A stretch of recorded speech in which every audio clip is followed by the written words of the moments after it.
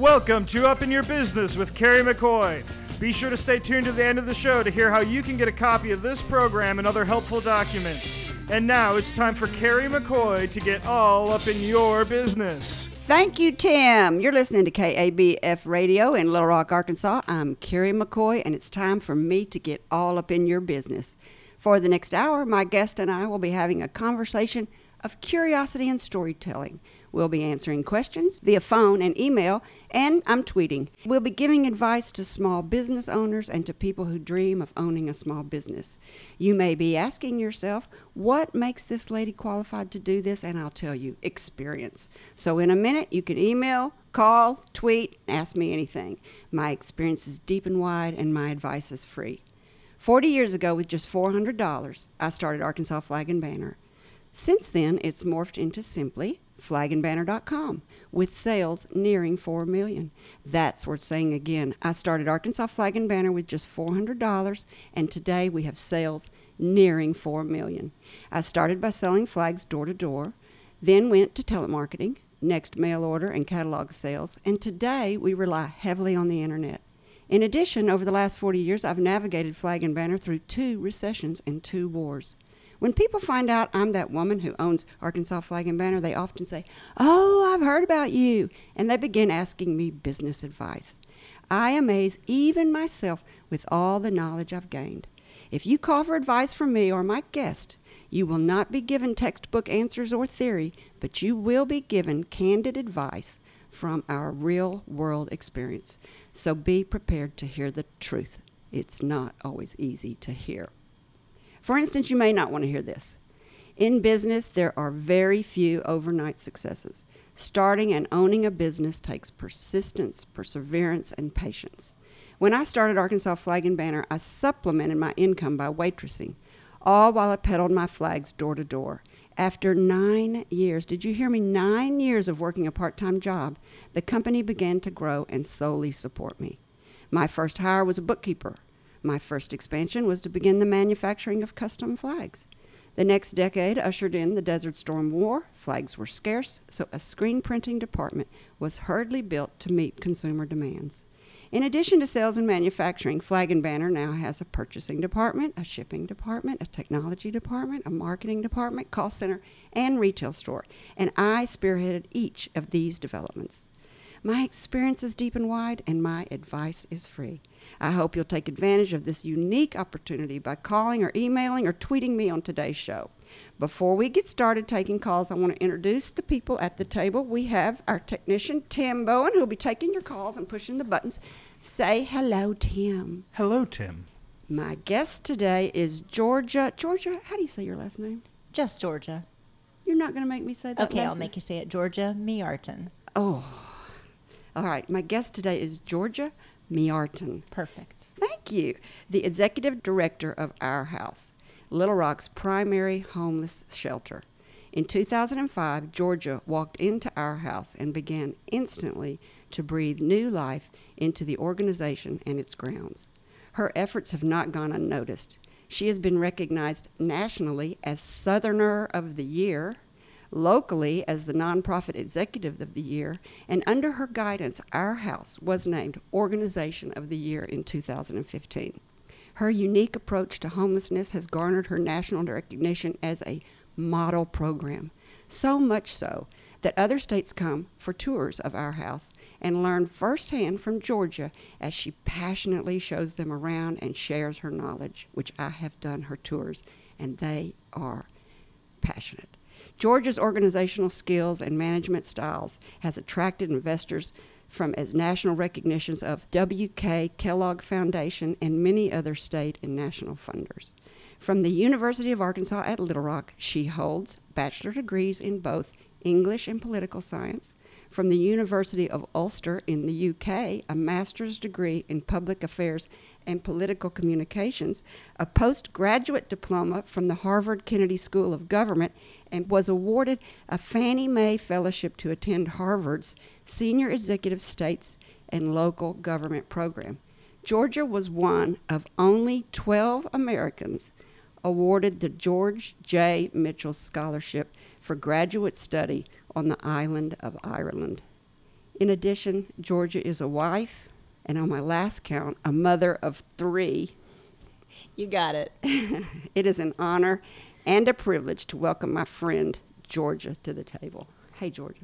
Hey, Carrie. You must be exhausted. I feel good. See how she is? All right, we've got a ton to talk about today. I want to talk about, there's your education. It's crazy. You're only 37 years old, and you've done so much. You just aged me by a year. I'm 36, Carrie. Oh, don't sorry. say I'm 37 on the radio. She's 24 years old. Yeah, like that. You've got a ton of education. I'm dying to hear about your Ireland experience. I've always wanted to ask you about that, and I never have. And then, of course, Our House, which is, gosh, talk about a lot to talk about. But before we do, I want you to tell me what this Island of Ireland graduate study was and what it did for you and what you learned. There was this amazing opportunity where I got to apply for the big 3 international scholarships. So the Rhodes, the Marshall, and the Mitchell. And to anyone listening who has kids in college or to young people who are thinking about what graduate school might look like for them, I really encourage people to think beyond the bounds of the United States, because what an amazing and just mind-opening experience it is to go and get a graduate degree abroad. So there are these big 3 that colleges usually can only nominate one person to apply. And just my deepest gratitude to UALR, who funded my undergraduate education through the Donaghy Scholars Program and really lifted me up as their nominee for all 3 of these opportunities. I got an automatic rejection letter from the Marshall Scholarship, which would have allowed me graduate school anywhere in the British Isles, so not Northern Ireland or not Southern Ireland. It was just like, nope, sorry. But I made it into the running for the George Mitchell Scholarship and the Rhodes Scholarship, which obviously everyone's heard of the Rhodes Scholarship. I actually got all the way to the end of that process, was offered the Mitchell Scholarship and withdrew from the Rhodes Scholarship, kind of turned them down because here was this amazing chance to go and study anywhere on the island of Ireland, meaning the Republic of Ireland or Northern Ireland, which was my choice for the interest that it brought to me, and that they were just 5 years out of the Troubles, right? So tell us what those Troubles are. Yeah, so just this long history of conflict between the Protestants and the Catholics, between the people who supported being unified with England and the United Kingdom and those who wanted to unify with the Republic of Ireland. And so, I took this opportunity, said, I want to go study in a school right outside of Belfast 5 years after the peace accords, which as an Arkansan, going there was just this incredible thing because Bill Clinton has an amazing reputation in Northern Ireland as the president who helped bring to bear the brokerage of the peace accords. So, I got all this just love accolades on me because I was from Arkansas. And you probably know Bill.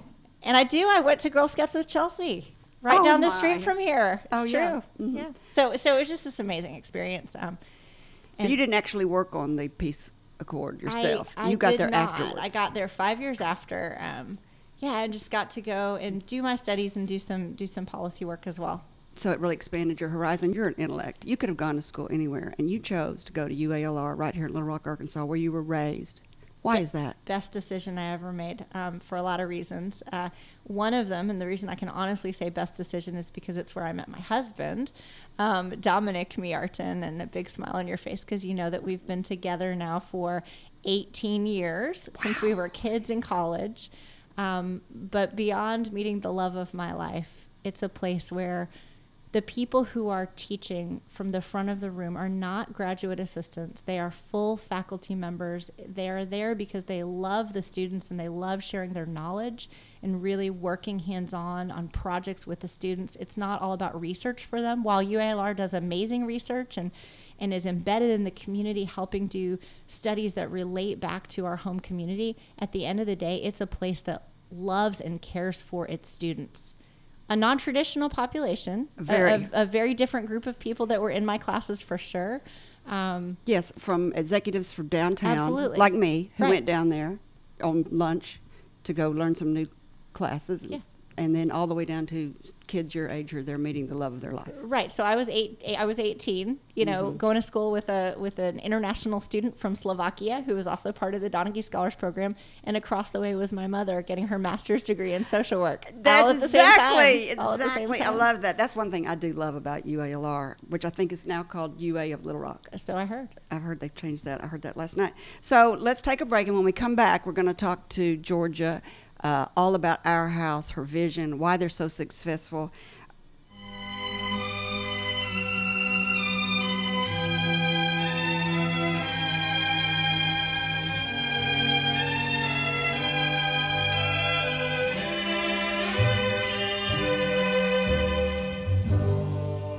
Georgia,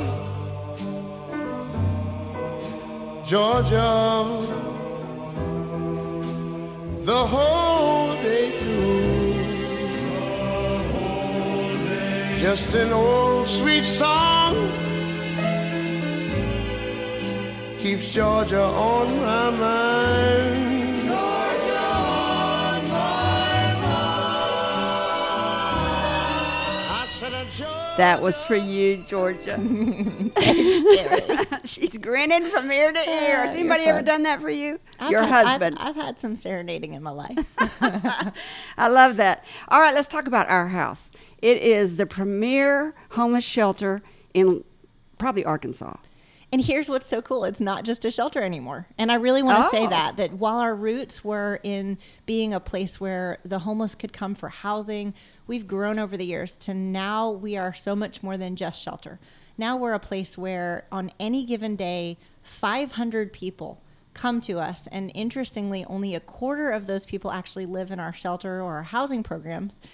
The rest of them are folks in the community who say, I want to come to Our House because I'm on the brink of becoming homeless, and they can help me get stabilized, get all of the services I need to stay out of the shelter system.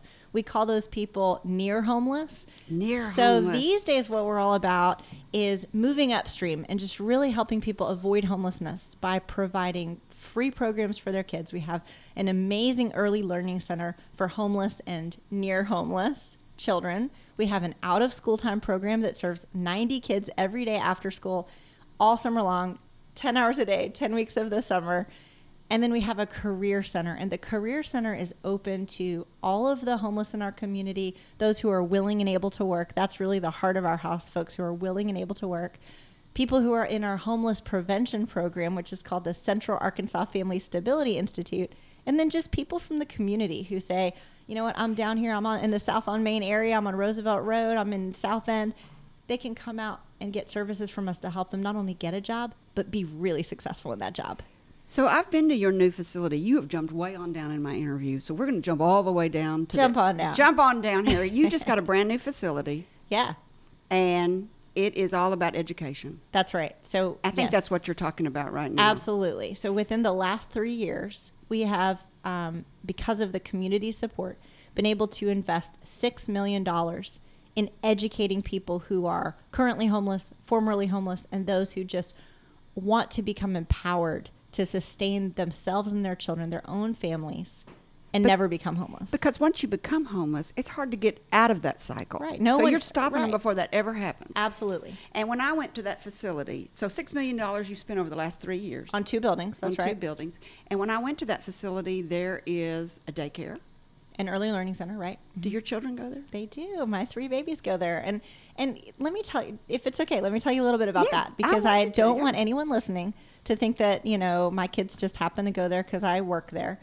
I had to put my kids on a waiting list because here we have this child development center for 65 kids, and the majority of slots are for people who are homeless or near homeless. But then we've got about a third of those slots that are open to the community, including staff members like me.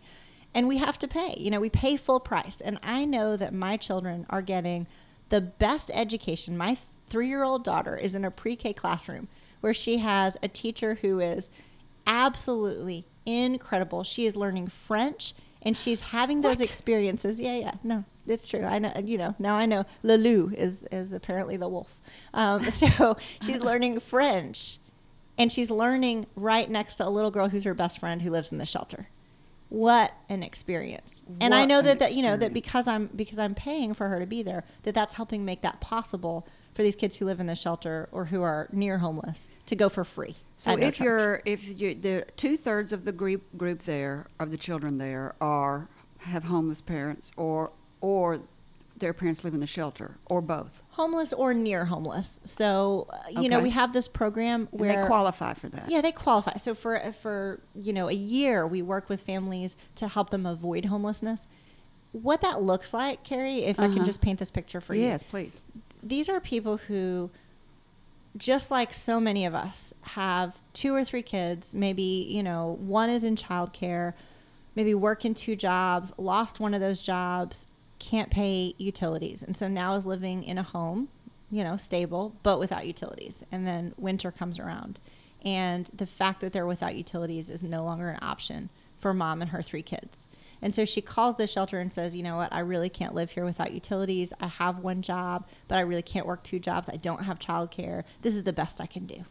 And instead of saying, okay, we'll come into our shelter with your 3 children, we say, come on down and let us help you improve your financial management. Let us work with you to get your utilities turned back on. Let us provide early learning programming for your youngest child. Let's get those older kids into an after school program so you don't have to come home from work at 2:30 to pick up your 7-year-old. We really work with all of the elements of that family situation so that they become stable, their utilities are turned back on, they don't lose their home, they don't get evicted, they never become homeless. That is 5 critical things that a single mother has to deal with. Leaving work to pick up their children. Right. And there goes your income. What was the other one? You said financial management. That's a big one. I just don't Budgeting. even know why we don't teach that in school. I Right, don't know why we right. don't teach financial management and paying your taxes. And because a lot of young people get in trouble with taxes and then are burdened with back taxes and with compounded penalties and interest. Right. And they're in trouble. Absolutely. In their mid-20s. And then what was the other one? Your utilities are turned off. Utilities. So you can't take showers. Right. And you don't look presentable. Right. There's no heat. Your kids are not safe in the evening because you're lighting candles to try to, you know, have light. I mean, there are all kinds of dangers that come from the experience of poverty. So if somebody's in trouble and living on the edge and is just about to fall off of the edge, how do they even know to find you? They call us. They say Word of mouth. They say to their friend, and I was talking to a woman literally this morning who said I recommended our house to so many of my friends, and she's never lived there. She's never been homeless. This is a mother with 2 children, a 2-year-old and a 7-year-old. The person who told her about our house was her colleague at work, and she was struggling. She had 2 jobs. Her sister passed away. That was a support to her. She was really struggling. She had to quit one of those jobs, and that was it. Just quitting that one job, being down to 1 job rather than 2, put her on the brink of homelessness. But her colleague at work said, why don't you call our house? And she got hooked up with our case management, with our homeless prevention program. And so you have case managers that are assigned to them. Right. And that's how you qualify whether they're trying to take advantage of the system or whether they're really in need. You know what? No one shows up at the doorsteps of a shelter and says, help me, if they're trying to take advantage of the system. Isn't that interesting? That's just to true. know? You know what? That's true. I cannot think of a single person who showed up trying to take advantage. And maybe part of that is because of the approach of our house. We are all about working hard and working your way out of this situation. So there's no handouts. We you know, we don't pay people's rent. When we say come and we will help stabilize you, there's no part where we say, and here's a check for your rent and utilities. That was what I was going to ask you. Did you write her a check for those utilities? No, that's not what we do. No, what we do is we say, let's work with you because you are empowered with a little bit of support to solve this problem on your own. And we have these amazing, incredibly bright, incredibly hardworking people who come to us every single day, 500 people a day, who You have lift 500 themselves, people that work for our house? who come to our house. Oh, who come to we have our about house. 80 people on our team, believe it or not. It's a big organization these days. It really is. Yeah. Well, your mission statement is, our house empowers homeless and near homeless families and individuals to succeed in the workforce, in school, and in life through hard work, wise decision-making, and active participation in the community. I think wise decision-making sometimes is not taught from generation to generation. Right. Right. And, you know, one thing that we always talk about as a team is that this is not our mission statement just as it applies to our adult clients. We think about this with every one of our clients. We take what we call the 2-generation approach, which means that when we think about how do we empower people to make wise decisions, we are having those conversations in our 4-year-old pre-K classroom. How do we get 4-year-olds to make wise decisions? And how do we get 14-year-olds over next door in our after-school program to make wise decisions? And how do we get their 40-year-old parents to make wise decisions, right? How do you do that? Well, so one of the things that we do in our early learning center is natural consequences. You Yeah, duh. You don't want to eat your lunch and you get mad and you throw it out. Well, now you don't have lunch. Just teaching, okay, make a wise decision. You're 4 years old. To a 14-year-old, a wise decision is you're going to spend this time on your homework right now. And that's going to allow you to go do the enrichment programming that happens afterwards. And if That's parenting. That's parenting. That's parenting. But we also do that for our 40-year-olds. Right. Because their parents didn't parent them and say there's consequences. You can't just eat all day long. You have to eat at specific times. You have to do homework at specific times. Right. So, in our shelter, there's 68 rules. And here's 68 rules. And here's a natural consequence. You violate a rule, you get written up, just like at work. You're told what you did wrong and how to improve it. And you do that 4 times, and you know what the natural consequence is? You don't get to live at our house anymore. You're evicted. That bed opens up. We are a shelter. You break the rule 4 times. You break one of the 68 rules 4 times. Any of those rules 4 times. 4 write-ups, you're out. Gosh, 4 write-ups in a month. Management skills are good. See, Tim, you're in trouble. I'm going to start 4 write-ups and you're out. Oh, no. Let's take a break. And then I want to come back and talk to Georgia.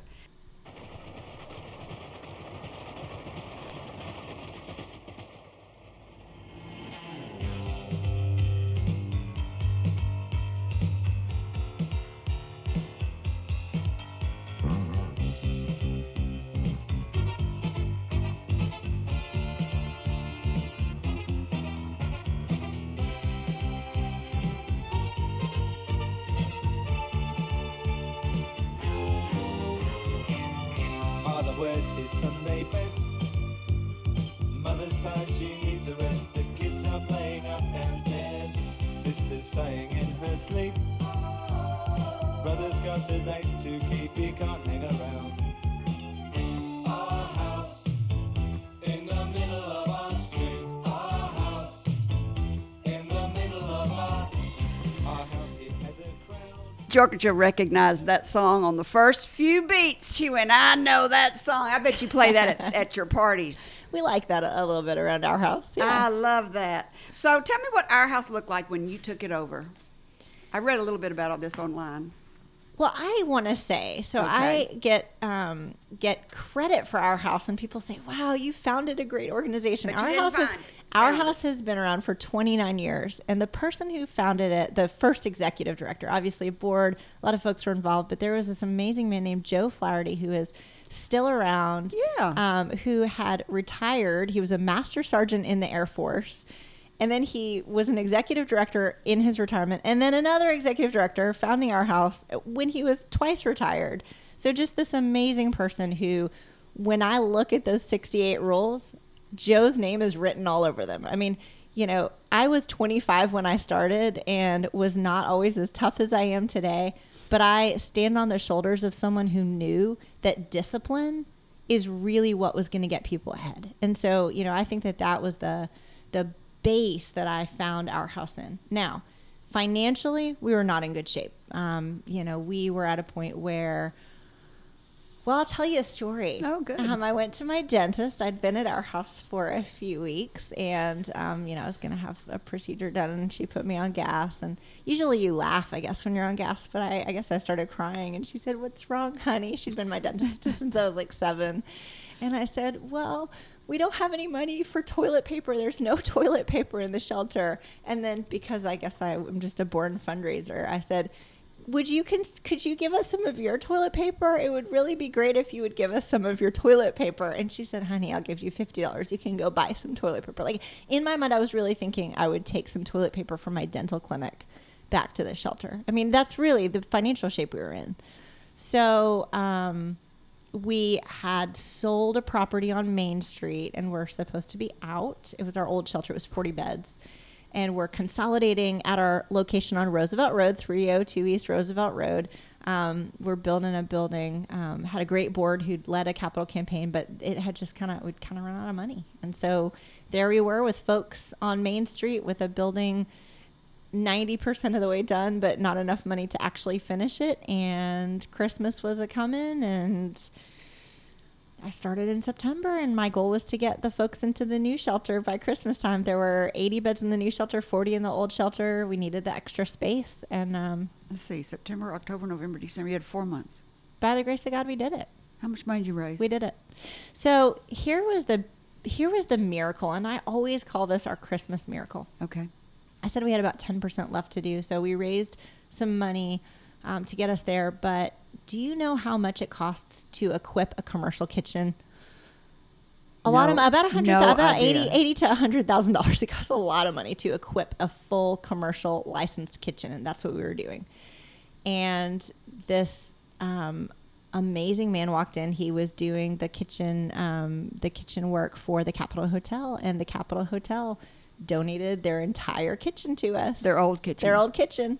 You And got the old Capitol Hotel kitchen. So the old Capitol Hotel kitchen is the shelter kitchen. We've replaced it. That was 10 years ago. So we've replaced a few things since then. But I bet that's still a pretty nice kitchen. It was amazing. And you went from 40 beds to 80 beds. How many beds do you have today? About 120. And still not enough. Yeah, it's interesting. It is true that we turn away about 200 people a month, and that's terrible. But it has also been the impetus for us to start our homeless prevention programs. Oh. So some of those folks who are calling, if we had a bed, we might put them in a bed. But instead we say, hey, don't come in and grab a homeless bed. Come in today and meet with a case manager and get on our homeless prevention program. And through that, we're able to help prevent them from becoming homeless. We are able to refer folks to other shelters.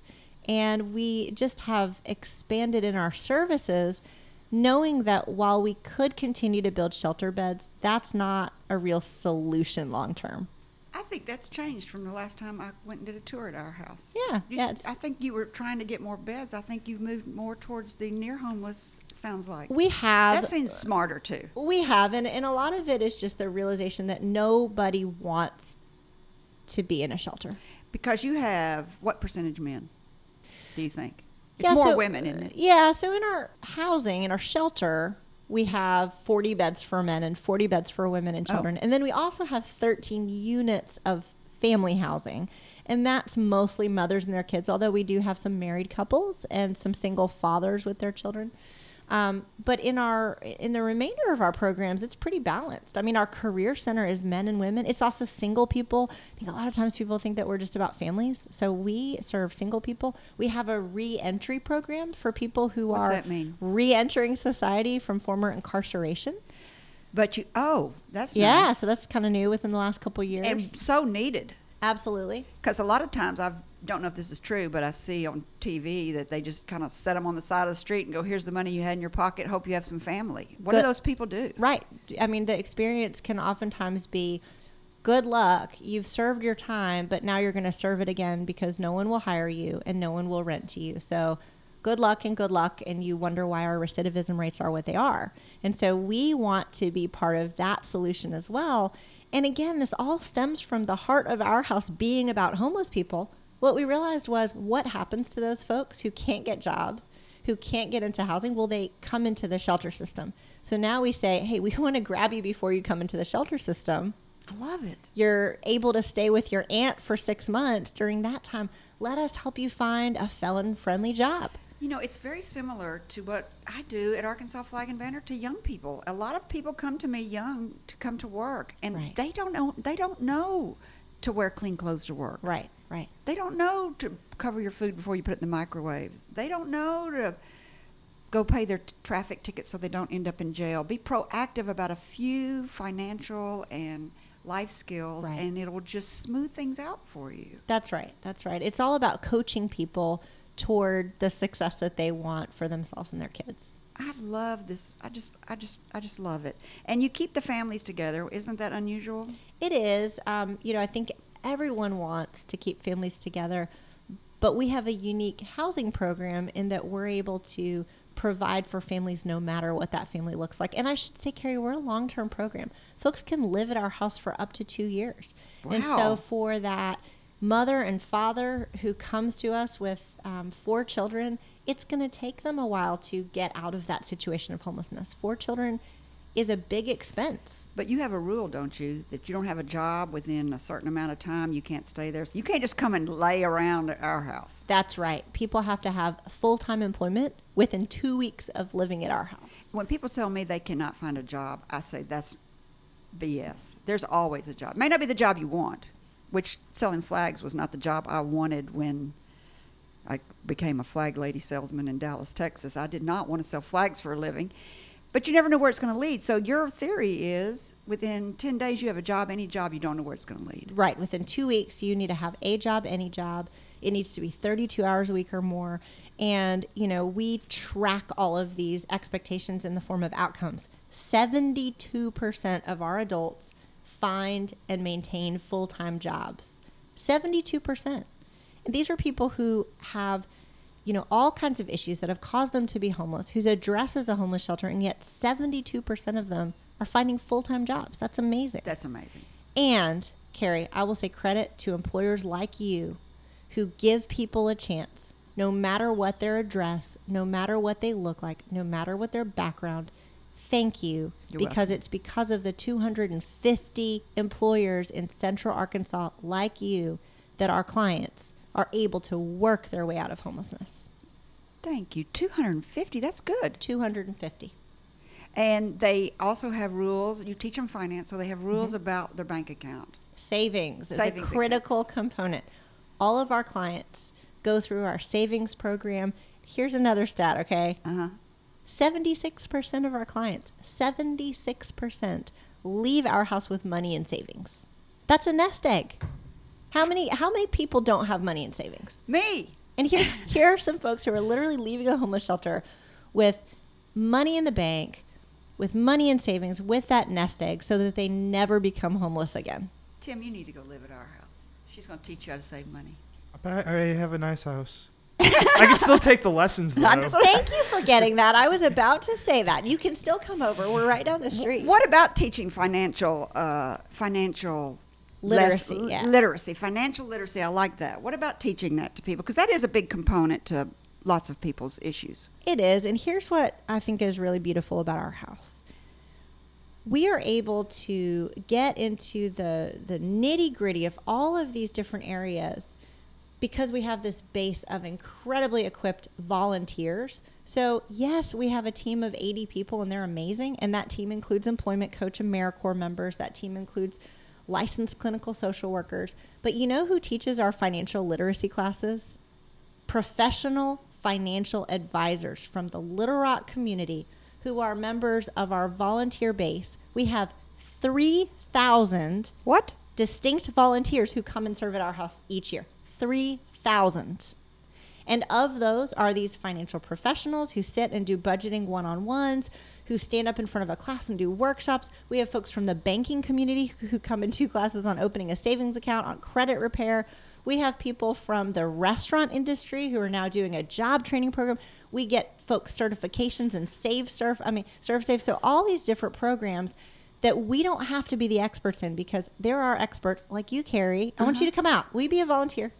I've always said I want to come out and rock babies. But I don't- think you have a I list don't- of people that want to rock I babies. don't want you to rock. That's my favorite Can thing I just to say this? do. Yes. I'll make you a deal. Okay. You can rock babies for like an hour, and then afterwards, I want you to go next door to the career center, and I want you to teach a soft skills class because that's the other thing we do. What does that mean, soft skills? So conflict resolution, or how to give good customer service, or how to be work appropriate when you're navigating a raise. All of those are soft skills. Oh, I should do that. You should. I should do Okay. that. Will you help me work So on you're the committed. curriculum? Oh, she's putting me on the spot on the radio. Yes, I will. Done. Thank you. You're welcome. But you'll have to have one of your people call my people, and Okay, we'll do it. and someone has to help me with the curriculum, so I don't just get up there and ramble. Or You that can guy's ramble. gonna call like you did a couple weeks ago and tell that lady to quit talking so much. And I want to give a shout out to him. Thank you for telling me that because he was right. All right, I'm going to quit picking on you, Tim. Last week we tried to get him a date. Rich Cosgrove was, trying to get you dates on the radio. That's right. He pointed out that I don't wear any wedding rings. Yeah, and this week I'm trying to get him financial literacy skills.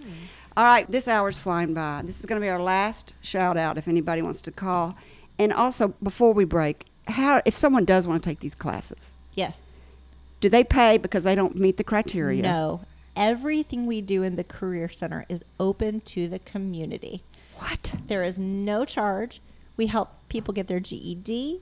We do financial empowerment. We do health and wellness, cooking classes, and we do career support. And it's all free. Yes. The class schedules are online. OurHouseShelter.org. And they can see and just show up. Show up. Come out. It's the most loving group of people. Every time I go out there for a tour, which I have done several times, I always am so inspired by everything. Nothing ever slows her down, and a mess is not allowed. Our house in the middle of our street. Our house in the middle of our house in the middle of our street. Somebody tells you that you've got to move in the middle of our. Father gets up late for work. Our house in the middle of Little Rock. Our house in downtown Little Rock. All right, I'll quit. You are quoted, Georgia, saying we're less concerned with where you're coming from than where you're going.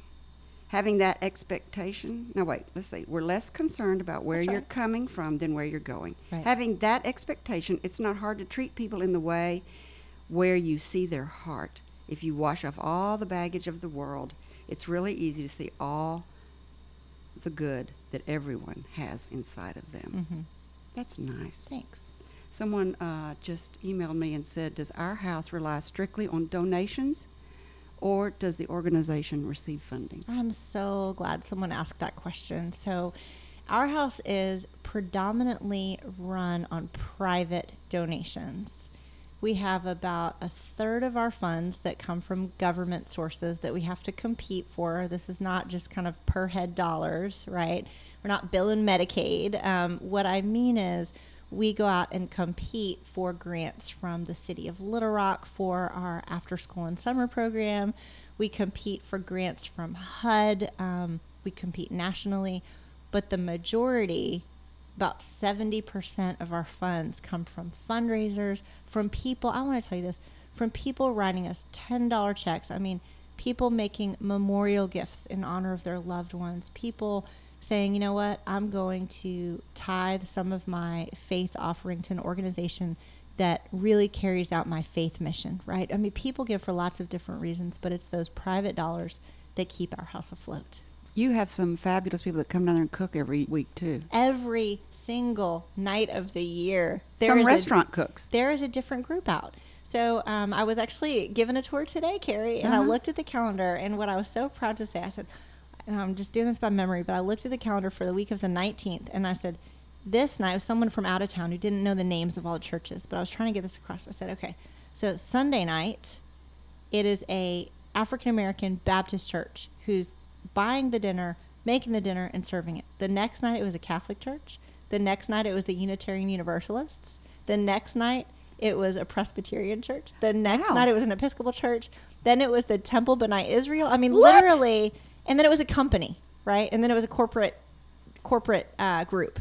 And so to see that we have that level of interdenominational, interfaith support, and companies, and civic groups, and families, I mean, that is the community saying, collectively, we care. I love that collective group moving towards one human goal. It's just so gratifying. Absolutely. I know U.S. Pizza's a A huge supporter. He fell in love.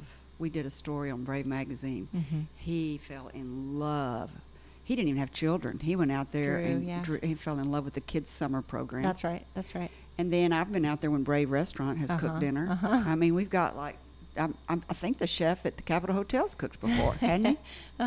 It's amazing. You can get a better meal out there than you can at my house. Our house, my house. Cafe 42 is coming out. Oh, yeah, I love that. So, what do you think is your secret to success? Seriously, is it your heart? A lot of people credit me with the success of our house, and I genuinely, Carrie, genuinely want to say we have this incredible team of people who, one by one, have said, I want to sacrifice financial gain, or I want to take a risk and put my heart into something that is sticky, that's hard, that's emotional, and I want to do it because I'm committed to lifting others up. And it's that team of people who makes it possible. And really, I want to say something about who's on that team, because it's kind of unique, if you don't mind. And I'm going to plug that we have some openings, some job openings. Can I plug job openings on your show? Do whatever you want, Miss George. So here's our team. I said we have 80 people on our team. Included in those 80 people are 12 AmeriCorps members. These are people who are living at the poverty line, serving people in poverty. Many of them have college degrees. Some have master's degrees. And they're doing work that's meaningful for 6 months or for a year to serve people in our organization. Another 12 to 15 are AmeriCorps VISTA members. We have openings in there as well. VISTA stands for Volunteers in Service to America. It was started by JFK, and then Johnson implemented it. Old program, the very first national service anti-poverty program. So we have that at our house. And then we also have some traditional job openings right now, and all that's on our website. But really, it's those people who are on our team that bring that heart and bring that passion every day, both to give and to get, to teach and to learn. You know, the millennials are awesome. They are really awesome. Some people complain about them because they're not as career driven as some other. They're so service driven. They're service driven. When I have I have 3 millennials, and when I went to their college parent meeting, the guy that got up there and talked about them said, we don't know why. We don't know if it's cyclical. We don't know if it's because of helicopter moms. We don't know what it is. But this generation is more like the greatest generation than any generation we've ever seen come through college. So when I hear people complain about millennials, I just say, you guys, now I'm going to say, you guys go down to our house, and then you see, they're a great group of people. They I think. They are. I really like the people that I hired today. So is it good to give money to people on the streets? I always wonder about that. I don't give money to people on the street, but I acknowledge that there are people whose lives include a time where they're living on the streets. And this is what I mean by that, Carrie, because I think this is really important. It is so important to acknowledge our shared humanity, to not drive by and look away. I go to a church that's on Colonel Glenn. I go to Mosaic Church, and there's a group of homeless people who live out there. When I see them, they ask me for money, and I say, what is your name? Bob. Oh, Bob, I'm not going to give you money. I don't keep money on me.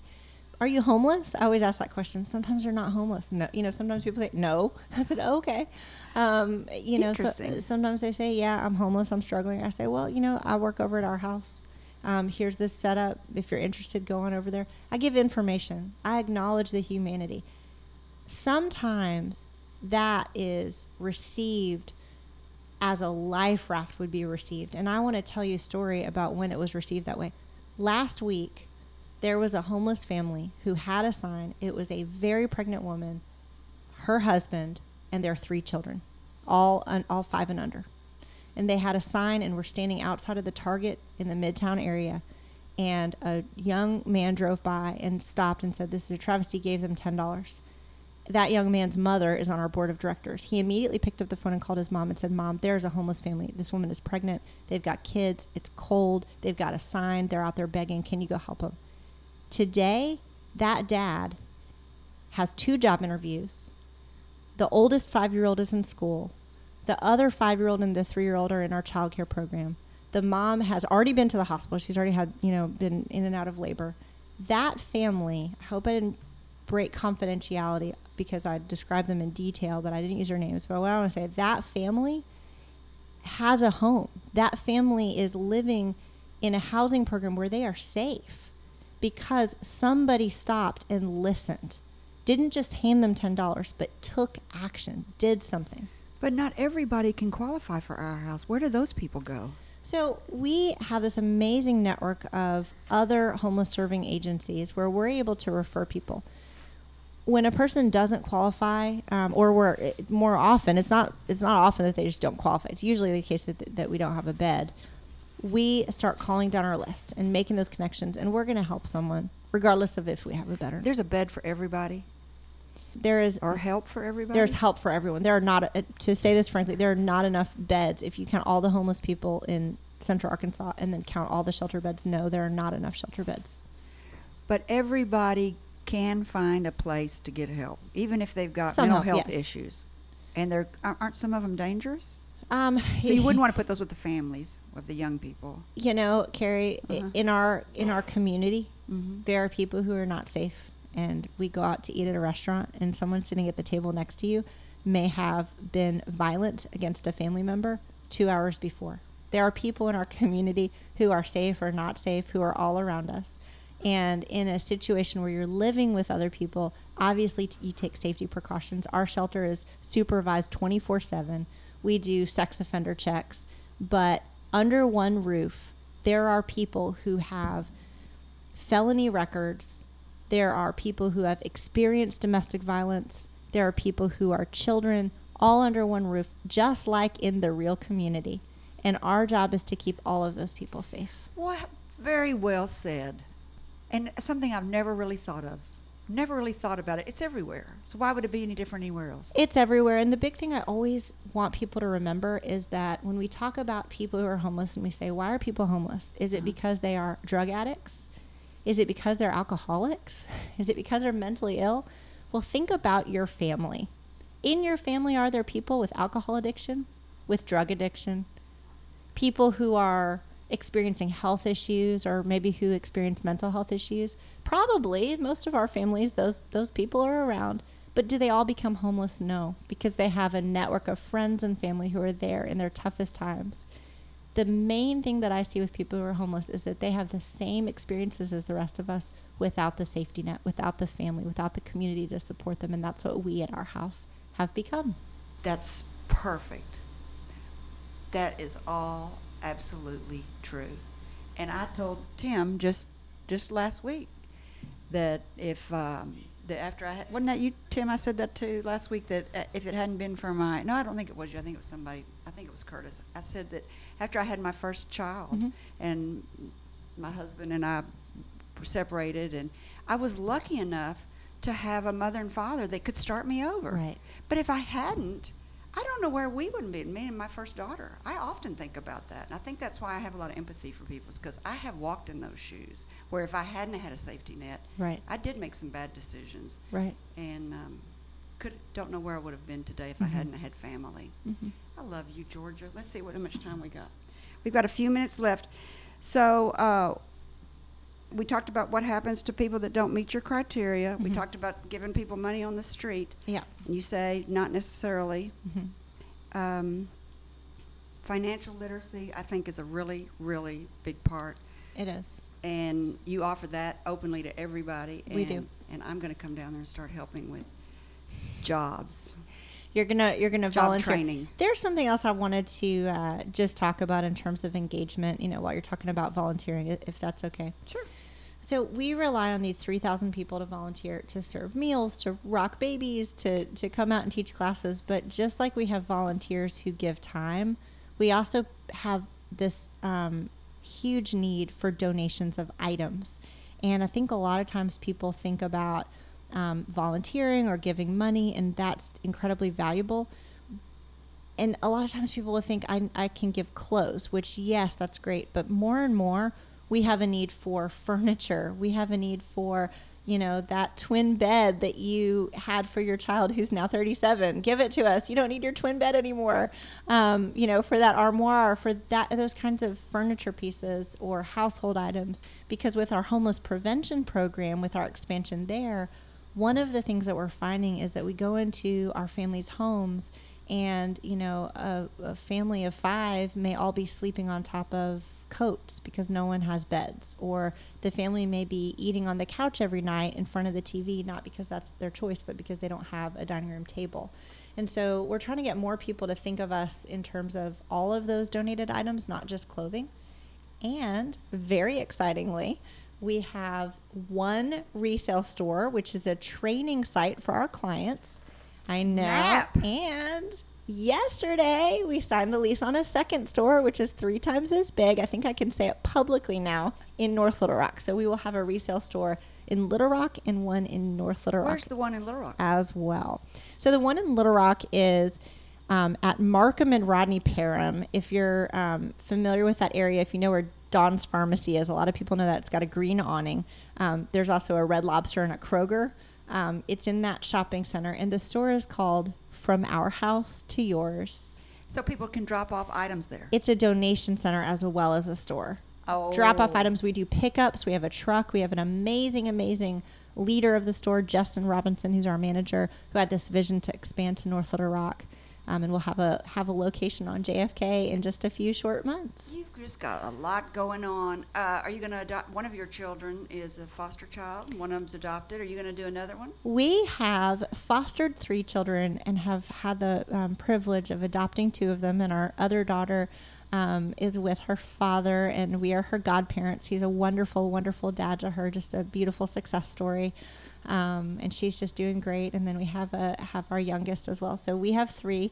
We're pretty full right now, but we're probably not done. I would imagine. Being foster parents has been a life-changing, incredibly beautiful, privileged experience that we have had as a family. Don't you serve on their board? I hope that everyone in this community fosters. Don't you serve on the foster care systems board? No, there's not a single board for the foster care system. I've just had the chance to really work with our state's foster care system. They're so good about listening to foster parents. And literally the director of DHS, Cindy Gillespie, has said, Georgia, you're a foster parent. Tell us about your experience. You hear a lot of foster parent nightmare stories, but you don't hear all the good ones. It's true. And, here's the thing. I am a leader of a nonprofit, and I recognize that there are times when we did not do things right. And what I want is to hear from our clients, to get their feedback so we can fix it. And I think that those of us who've participated in being foster parents or being adoptive parents, there are incredibly difficult parts of that. It has not been pudding and pie for us by any means. It's not been all positive. But at the end of the day, we are grown people with the equipment and skills to deal with difficulty. And the people on the other side are little children who've experienced trauma and neglect. And so if we as adults say it's too hard, it's too difficult, the system's broken, therefore I'm checking out, that is wrong and unfair. I love it. We're going to end on that. Anything? So if they want to contact, they want to go to your website. What's your website again? OurHouseShelter.org. And if they want to drop off donations too? They can do it at From Our House to Yours. Anything else we want to tell them, Georgia, for support? Carrie, thank you. You're so welcome. I love you. I love you. Georgia, I have a gift for you. I usually give a cigar, but for you, I'm giving a check to Our House. That $200. is so wonderful. Thank you. You're welcome. And Thanks. you skewered me, put me on the spot. I'm now going to be a volunteer at Our House. Love it. Next week, our guest is going to be the Small Business Development Center from UA of Little Rock. They're going to come out and tell us all about how to start a business and what they can do to support small businesses. And I know that they helped me put together my business plan for buying the Taborian Hall downtown. I would not have been able to do it without the Small Business Development Center. So they'll be here next week. They're great. Also, if you have a great entrepreneurial story you would like to share, I would love to hear from you. Send a brief bio and your contact info to questions@upyourbusiness.org, and someone will be in touch. And finally, to our listeners, thank you for spending time with me. If you think this program has been about you, you're right, but it's also about me. Thank you for letting me fulfill my destiny. My hope today is that you've heard or learned something that's been inspiring or enlightening, and that it, whatever it is, will help you up your business, your independence, or your life. I'm Carrie McCoy, and I'll see you next Friday at 2 p.m. on KABF Radio in Little Rock, Arkansas. Until then, be brave and keep it up.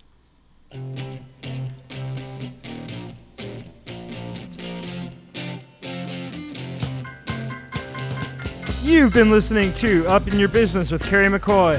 Want to hear today's program again or want someone else to benefit from it? Jot this down.